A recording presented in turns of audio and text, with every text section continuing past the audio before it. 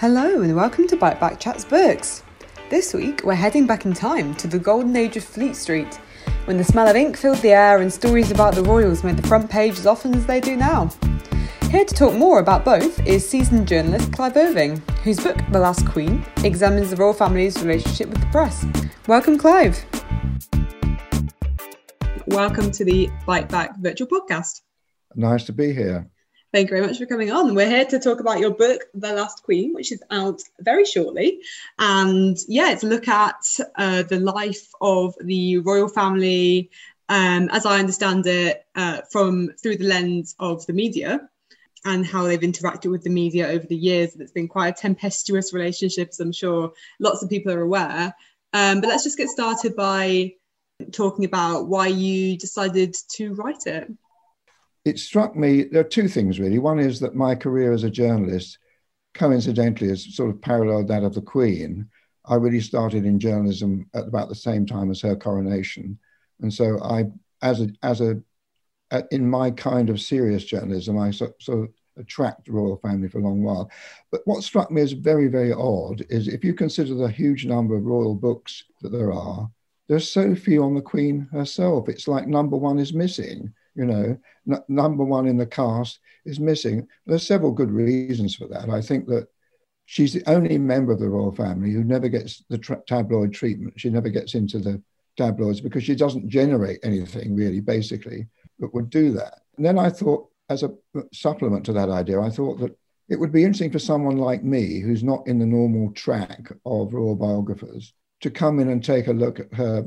Obviously, I'm fascinated by her as a person. And secondly, to take a look at how her 70 years on the throne have been affected by the way that the royal family has been treated in the media. And it's an extraordinarily transforming story, because at the beginning of my story, chronologically at the beginning of her reign, the monarchy and particularly the Queen are treated with enormous deference. And the media coverage, if you looked at it now, it would be astonishing how fawning it was, and how much public deference and how much reluctance there was to look at it critically and scrutinize the monarchy. And I think it's always important. I tried all the way through writing this book to make a distinction between the monarchy and the Queen, because that's not necessarily the same thing. I mean, she's the figurehead of the monarchy, but it's much easier to criticize the institution than it is to criticize the Queen. So one of the tasks I set myself in the course of telling this story chronologically was to look at the crises in her life and the way that they were covered in the media and the way she responded to those crises. And then about halfway through the book, I realized that I'd been something of an agent of change myself in journalism in two ways. I'd introduced investigative reporting at the Sunday Times, and then I joined David Frost in his television journalism, where we changed the whole idea of how tough television journalism was going to be. And so I was very conscious myself of all the social and cultural changes taking place during my lifetime in the country. And therefore it made me more acutely interested in how the Queen responded to those same cultural changes. So that's some of the agenda that I tried to fulfill in writing the book. Yeah, absolutely. And it sounds like there's a lot of really interesting stuff to get stuck into over the course of this chat. But let's start things off by addressing the title, which is quite striking. It's a bit of a statement, The Last Queen. You say that, you're trying to differentiate between the person and the monarchy, but that kind of sums both up in one. So can you talk to me a bit about why you decided to call your book The Last Queen? Do you think that Elizabeth might be the last queen in that case, and why? Yeah, the title came to me suddenly when I was thinking, well, there haven't been that many queens. And the ones we remember really are Elizabeth I, Victoria, and this one. So she's really third in the line of remarkable queens. I mean, there was Anne too, but these are the three formidable that you remember. Mm. And the reason why I think she's the last is not simply because the crown when the crown passes, it passed to a line of men. That's pretty much set in line. There aren't any. She was an accidental queen. That's the title of my first chapter, is The Accidental Queen. She became queen only because of the abdication, and because then her father was the next in line, and he had two daughters, and so that was what produced this situation. Also, I think there's another meaning in my title I intended it to have, which is a reflective one about okay, so she will be the last queen. What does that mean in terms of how the monarchy is viewed and behaves under a woman rather than a man? So I tried to deal with that too. Yeah, I mean, how do you think that the role of the monarch will change once Charles becomes king? Because he's a lot more outspoken, or he has in the past been a lot more outspoken than his mother, who is very much like never complain, never explain. Do you think that might damage the monarchy? Yeah, Charles doesn't have any of his mother's gifts in discretion and concealing his views. I mean, the astonishing thing about the Queen is after all this time, we still don't really know what her own personal views are on anything, whereas we know all of Charles's personal views on anything, ranging from flower arrangements to military service and stuff like that, so, and parenting. So I took the view at the end of the book that he was unfit to be the next king, and I took that view because of his record of meddling or trying to meddle in things in which he poses as an expert, like architecture, but really understands little or nothing. And he's not because he's had such a turbulent personal life, he comes to the throne carrying so much baggage in a way that his mother never did. So that's an instant burden on his becoming king. If William, it's not constitutionally possible to hop over, unless Charles decides to not do it, but otherwise it's not constitutionally possible to do what a lot of people like to happen, to go straight to William, because when you look at the Queen today going around with William, they look such a happily matched couple. Yeah, it is interesting because I think before the Queen, I think the monarchy obviously was very male dominated, but she, maybe alone of all the monarchs I can think of, has shaped the role for the modern age. Like, how do you think the Queen has changed our perceptions of what a monarch is over her reign? Well, yeah, if anyone has been in the same line of business for 70 years, and not many people are in the same line of business for 70 years. So Queen and me basically have been in the same line of business for 70 years. You evolve. And I think there are kind of three phases in the Queen's life. There's the first, what you could call the apprentice phase, where she's really very young, very inexperienced and learning on the job, and has a tremendous mentor in the form of Churchill. Couldn't have had a better mentor than that. Then there's a kind of middle period where she's more mature, more secure, but there are recurrent family ruptures, family problems. A lot of those problems are to do with the relationship with Earl Mountbatten and Earl Mountbatten's influence on Philip, and then Philip's influence on Charles. So there's a kind of masculine line of conflict going on in there. And it's not really until 1979, when Mountbatten dies, that period of the Queen. I felt I was really telling the story of two royal families during that period, the Mountbatten side of the family and the Windsor side of the family. And there was a tension that she had to manage between these two things all the time. Once Mountbatten's out of the way, she then becomes, I think you can see this change. She becomes more self-assured, and she has a more resolved view of what her life should be in terms of being an expression of the monarch and the monarchy. It's very conservative, really very cautious, but she's much more confident. And I think that there was one period in this last third phase which completely rattled her and unsettled her, which is the Diana stuff. But otherwise, she's been very, very steady during that period. So basically, I see there are three different queens in this period. Yeah, I didn't realise Mountbatten was such a meddler. After having read the book, my eyebrows did shoot skyward a little bit. He was the worst uncle you'd want in a family, really. A self-appointed meddler with an enormous ego, not very smart, and with very, very strange views about parenting. They've expressed themselves in the mess that's Charles. I mean, the idea of sending Charles to Gordonstown when he was completely psychologically unfitted for that was largely Mountbatten's idea. Yeah, as we all know, that didn't turn out so well. I'm quite interested in the relationship between the Queen and Churchill as well. You said that was part of her apprentice phase, and that Churchill was, a very good mentor. How did he mentor her? Do you feel like his views have shaped the person she's become? Yeah, I think they have. I think there's another thing to be said here, which I found fascinating, is that I think the most important influence in the Queen's life was her father. And she was very close to her father, and her father and she and Margaret and their mother, the formidable Queen Mother, their characters were, well, the Queen's character, I think, was decisively formed during the Second World War. And Churchill was the living embodiment of the survival through the Second World War. And she obviously got to know him much better when she became Queen than she did during the war. And she saw a reflection of her own father in Churchill. Churchill was a great admirer of her father. The two of them were a great combination. So there was an almost paternalistic quality to this relationship with Churchill. And Churchill was such a great storyteller that there are very few accounts of what went on in the meetings between the two of them. But one that stood out to me, and I've mentioned in the book, is that people standing outside the door, the closed door, when the two of them were in there, often heard them laughing together. I haven't heard any other accounts of the Queen laughing with any other prime minister. There was a kind of fondness between them that didn't exist between her and other prime ministers later. Oh, that's lovely. Yeah, I mean, turning quickly then from the Queen to yourself, you say that yours and her lives have kind of run on parallel tracks. And you became a journalist at the start of her reign, more or less. So can you talk to me a little bit about that, how you became a journalist, where you started and what it was like to work in the area known as Fleet Street back in the 50s? It must have been an absolute riot. Well, it was, because it was the 1950s were a sort of high point, really, of what we call the hot metal of the old journalism. And it really was hot metal, and the smell of ink and so on. It was all very tactile. The whole production of a newspaper was so tactile. It's all completely detached from that now, obviously, because it's digital and remote and cold.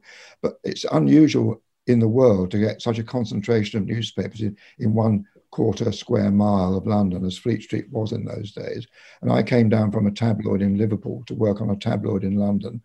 The Daily Sketch no longer exists. And it was very exciting to arrive in 1955 in Fleet Street with all this stuff going on, which happened to be coincidental with the Princess Margaret stuff just beginning to break. And that was a big royal story at the time. I felt that when I arrived in Fleet Street, I was lucky to arrive at the end of a kind of golden age. And I felt that it needed a new golden age, that somehow everything was very old-fashioned, out of touch, and most of all reflected the class differences in the country. You could align each newspaper with a particular segment of the class system. You start at the bottom with the Daily Mirror and end at the top with the Times, and people delineated themselves. And so the middle class thought the Daily Telegraph was not as posh as the Times, but I looked like safely middle class, and the Daily Mail was a bit lower middle class, so you could take the Daily Mail and assign your, I mean, it may seem weird now, like another planet, but that's how it was done in those days.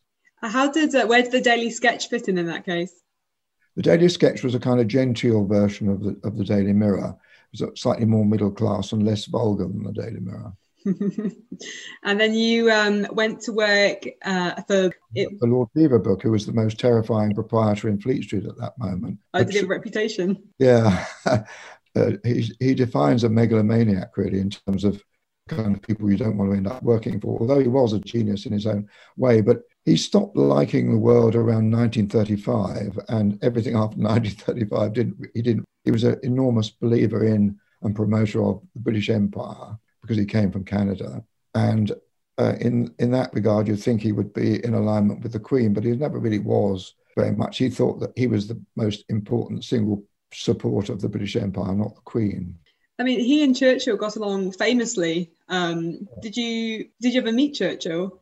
No, I didn't. I got to know Churchill's son, Randolph, extremely well, but I never didn't know his father.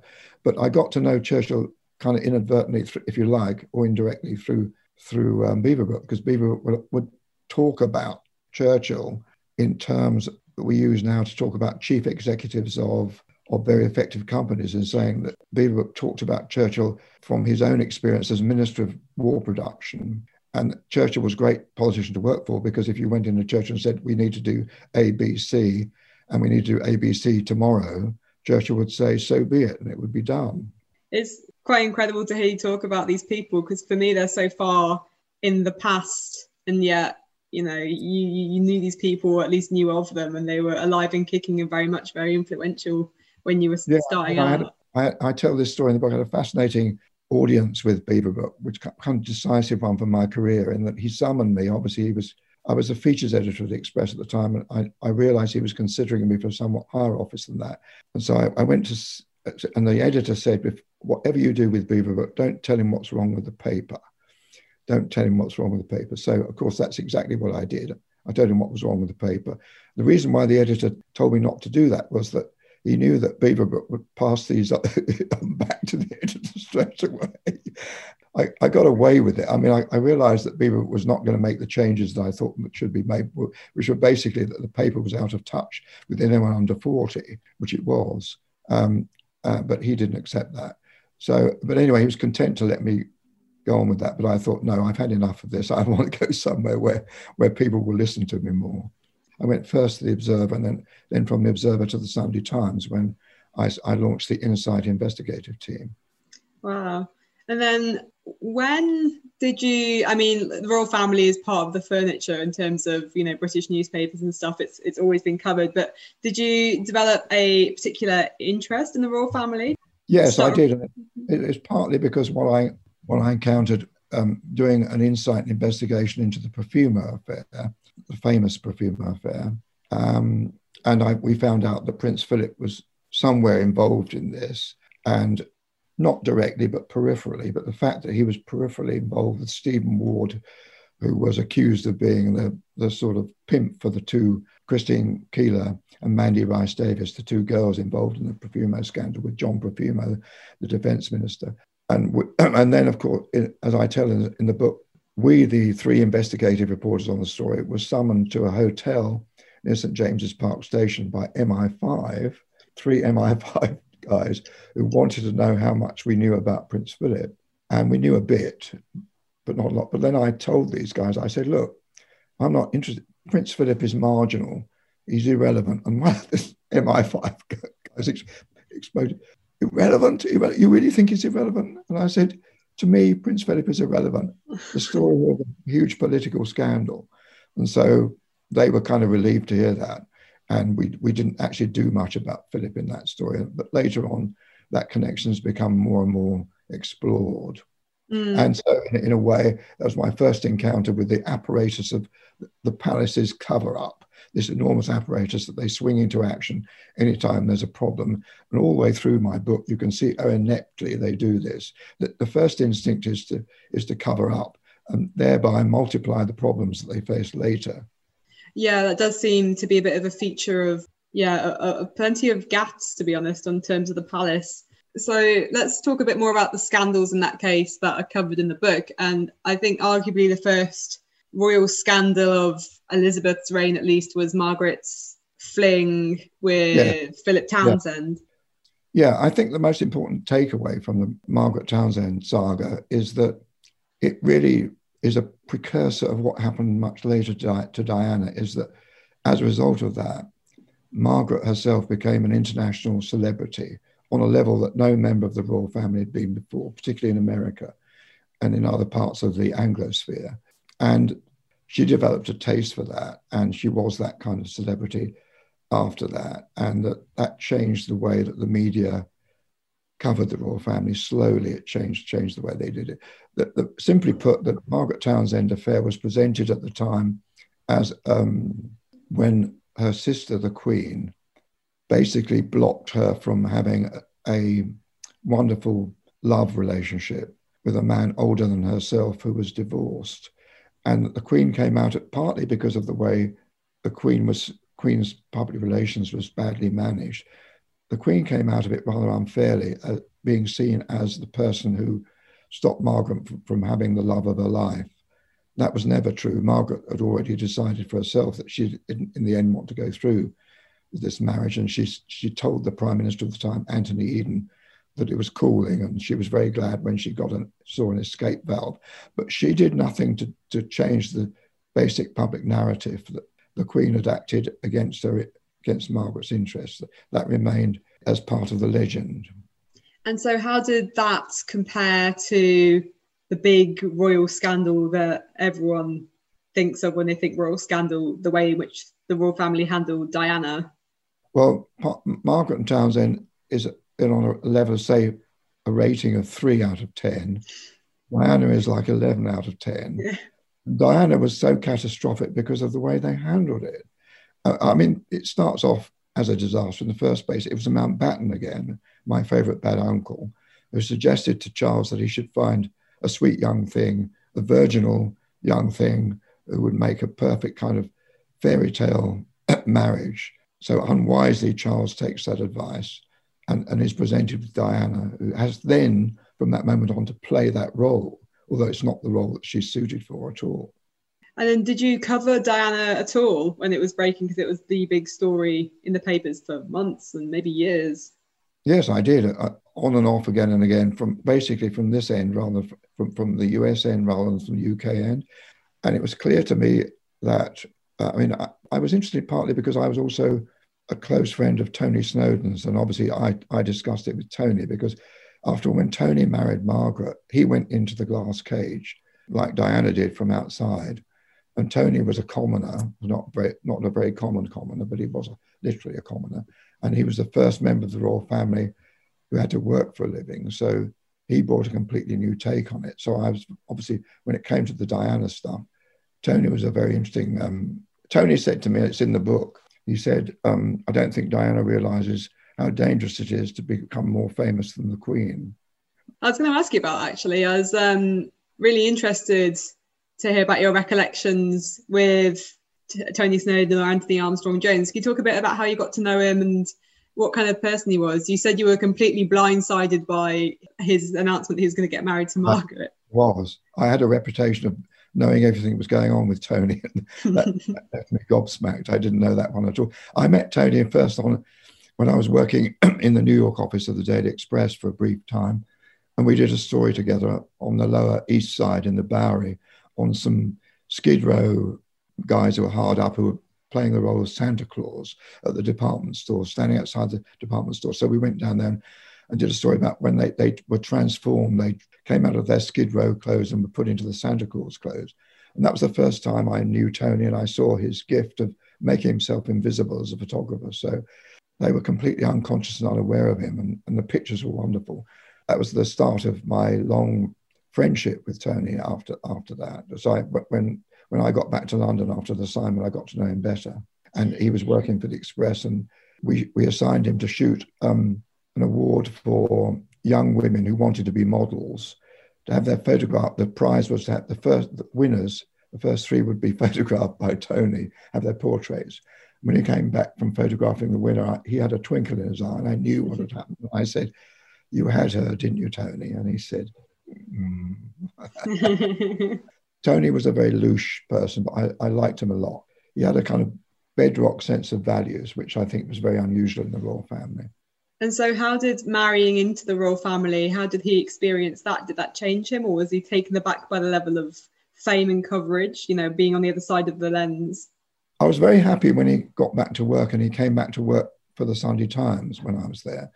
Because at first, the fact that he wasn't working at that level, I think made him very unhappy. He had a vocation. Margaret, no member of the royal family, and Margaret in particular, one of the problems with the marriage was that Margaret never understood what a vocation was, never understood. And she was very upset that Tony would go away for weeks on end on assignments for the Sunday Times, and she would become what we called a Sunday Times widow. And he'd go long distances, go to Japan or Australia or whatever, on long stories. And there was a lack of tolerance in her for that.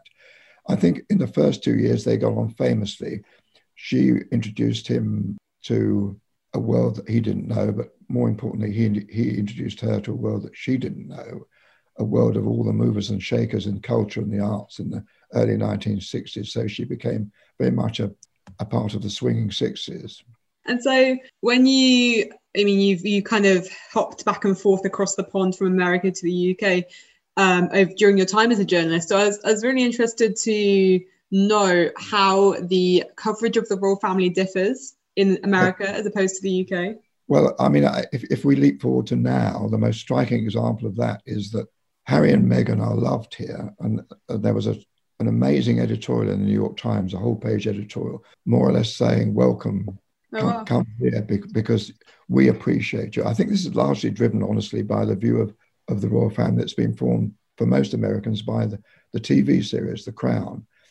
Most Americans' idea of the Queen and the monarchy is formed by what they see on The Crown. But there's another thing. I think that Harry and Meghan are much more in tune with the culture here than they are with the culture there. The other problem that Harry and Meghan have is that in what I'd call the royal rupture industry, the royal rupture industry. They're now the major product, Harry and Meghan. It's very unfair because in the absence of anyone else, they've become the lightning rods, and everything they do and everything they say is treated in Britain, I see, and I've said this in the book, it's treated as though it's a direct offence to Britain. There's a sense of loss in Britain that they've chosen to be non-royal and come here. There's a sense of gain here correspondingly.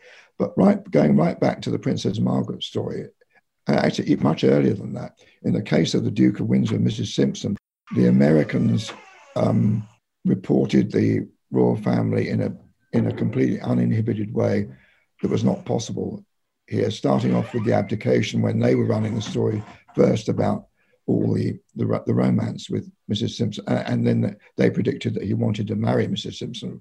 His desire to marry her was the cause of the abdication. So there's been this kind of, if you like, a kind of time lag between the British getting to know what was going on in the royal family and the Americans getting to know. For a long while, the Americans got to know first, and that went right up to the Margaret time. I remember you saying in your book that the British press largely self-centred out of a weird kind of sense of chivalry, I suppose, that they just didn't talk about the royal family, and eventually just the floodgates opened when the tabloids decided it was fair game. And now we've ended up with something that we have now.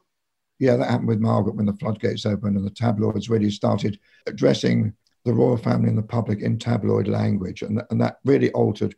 I think I'll give you a little example of how antique the coverage of the royal family was in the early 1950s, because when BBC television started and it came from Alexandra Palace, and the news from Alexandra Palace was recorded on film. It was never live. And I remember I've always remembered this, the start of one 6 p.m. news bulletin on BBC television was, "Yesterday, the Queen Mother." They were the opening words of the first story on BBC television. It was a story about the Queen Mother opening something. That shows you first the priority in the news, no matter whatever else was happening, was whatever the Queen Mother did. Secondly, it was deferential and completely uncritical. From then to now, like obviously the way that media treats the royal family has changed so much. What do you think is the Queen's opinion of the media, relationship with the media? Does she tolerate the media, or would she rather just block them out entirely? She's been very successful at remaining aloof from this. And I tell the story in the book of the one occasion when she decided to confront all the editors, and she summoned them to Buckingham Palace. She had Andrew, 21-year-old Andrew, by her side for some reason. She confronted the editors from the Times. The only editor who was missing was Murdoch's editor of The Sun. And that was the one and only time she decided to tell them to cool it. And this was about Diana, when they were ambushing Diana wherever she was. And she went into the little village and got herself some wine gums and was photographed shopping for wine gums. It was all kind of trivial stuff like that. And that was the one and only attempt she made to directly confront them. And after that, I think she gave up. She realized it was something she couldn't do. So her policy, I think, has been to remain aloof from any direct engagement of that kind. Do you think that's been a successful policy? I think it was the only policy for her to follow. It was not so good for the rest of the family. Particularly Charles changed the rules. I mean, the whole Charles-Diana saga completely changed the rules. I think it was fair game. They were fair game for the tabloids after that. Yeah. What kind of future then do you see for the royal family? Do you think it's destined to continue ever onwards, all those kings stretching off into the distance? Do you think it stays unnumbered? The Queen is unique in that she is unblemished and unassailable and so respected as a figure around the world.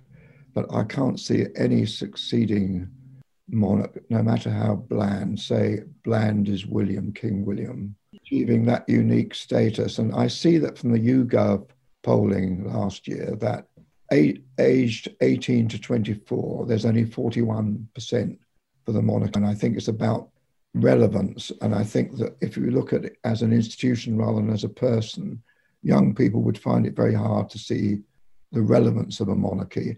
As a bit of an old bird myself, I do have I've always had one theory about the usefulness of the monarchy, and that is that if the head of state is the monarch and the monarch has no political power, which they don't, and they're a kind of abstract expression of the state, then that's a pretty good safety valve, because I don't think you'd want a politician or certainly a military officer, as happened in France with de Gaulle, as a head of state in Britain. That'd be pretty awful. So they're like a kind of placebo. They're a pill that you take thinking that it's going to work, and it does work most of the time. But if you really catch a disease, it doesn't work any longer. No, it's a difficult balance, I can imagine. One of the reasons why I feel what I was trying to get across in the book is, and why it's called The Last Queen, is that she really is maybe not just the last queen, but the last really loved and effective monarch, that no one following her after this will have anything like the same success and attraction that she's had. Bearing in mind that I'm very critical of her at some points in the book, where I felt she fell really behind in judging public mood and understanding the needs for change in the institution itself. She resisted the needs for change quite frequently and quite vigorously for a very long time. But she's reached the point now where she is what she is, and that has evident qualities. No, absolutely. Is there anything you wish or that you hope people will take away from reading your book, The Last Queen? Yeah, I think it's that the Queen has to be viewed separately and independently of the rest of the brood. The rest of the brood are a really wobbly bunch altogether. I mean, I just think that Charles is, as I said, unsuited to be king. William would be a safe pair of hands, but have nothing like the same stature or charisma as the Queen. So, yeah, I think that's what I'd like people to take away, that this is a very special person, and her era, her reign will be a discrete chunk of history on its own, quite unique. Yeah, absolutely. The second Elizabethan age. In that case, thank you so much for taking the time to talk to me and to our listeners. Clive, thank you so much. Thanks, Vicky. Thanks for listening to another Bite Back podcast.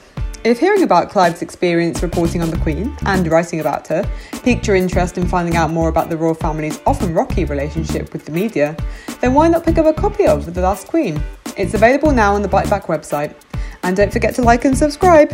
Until next time.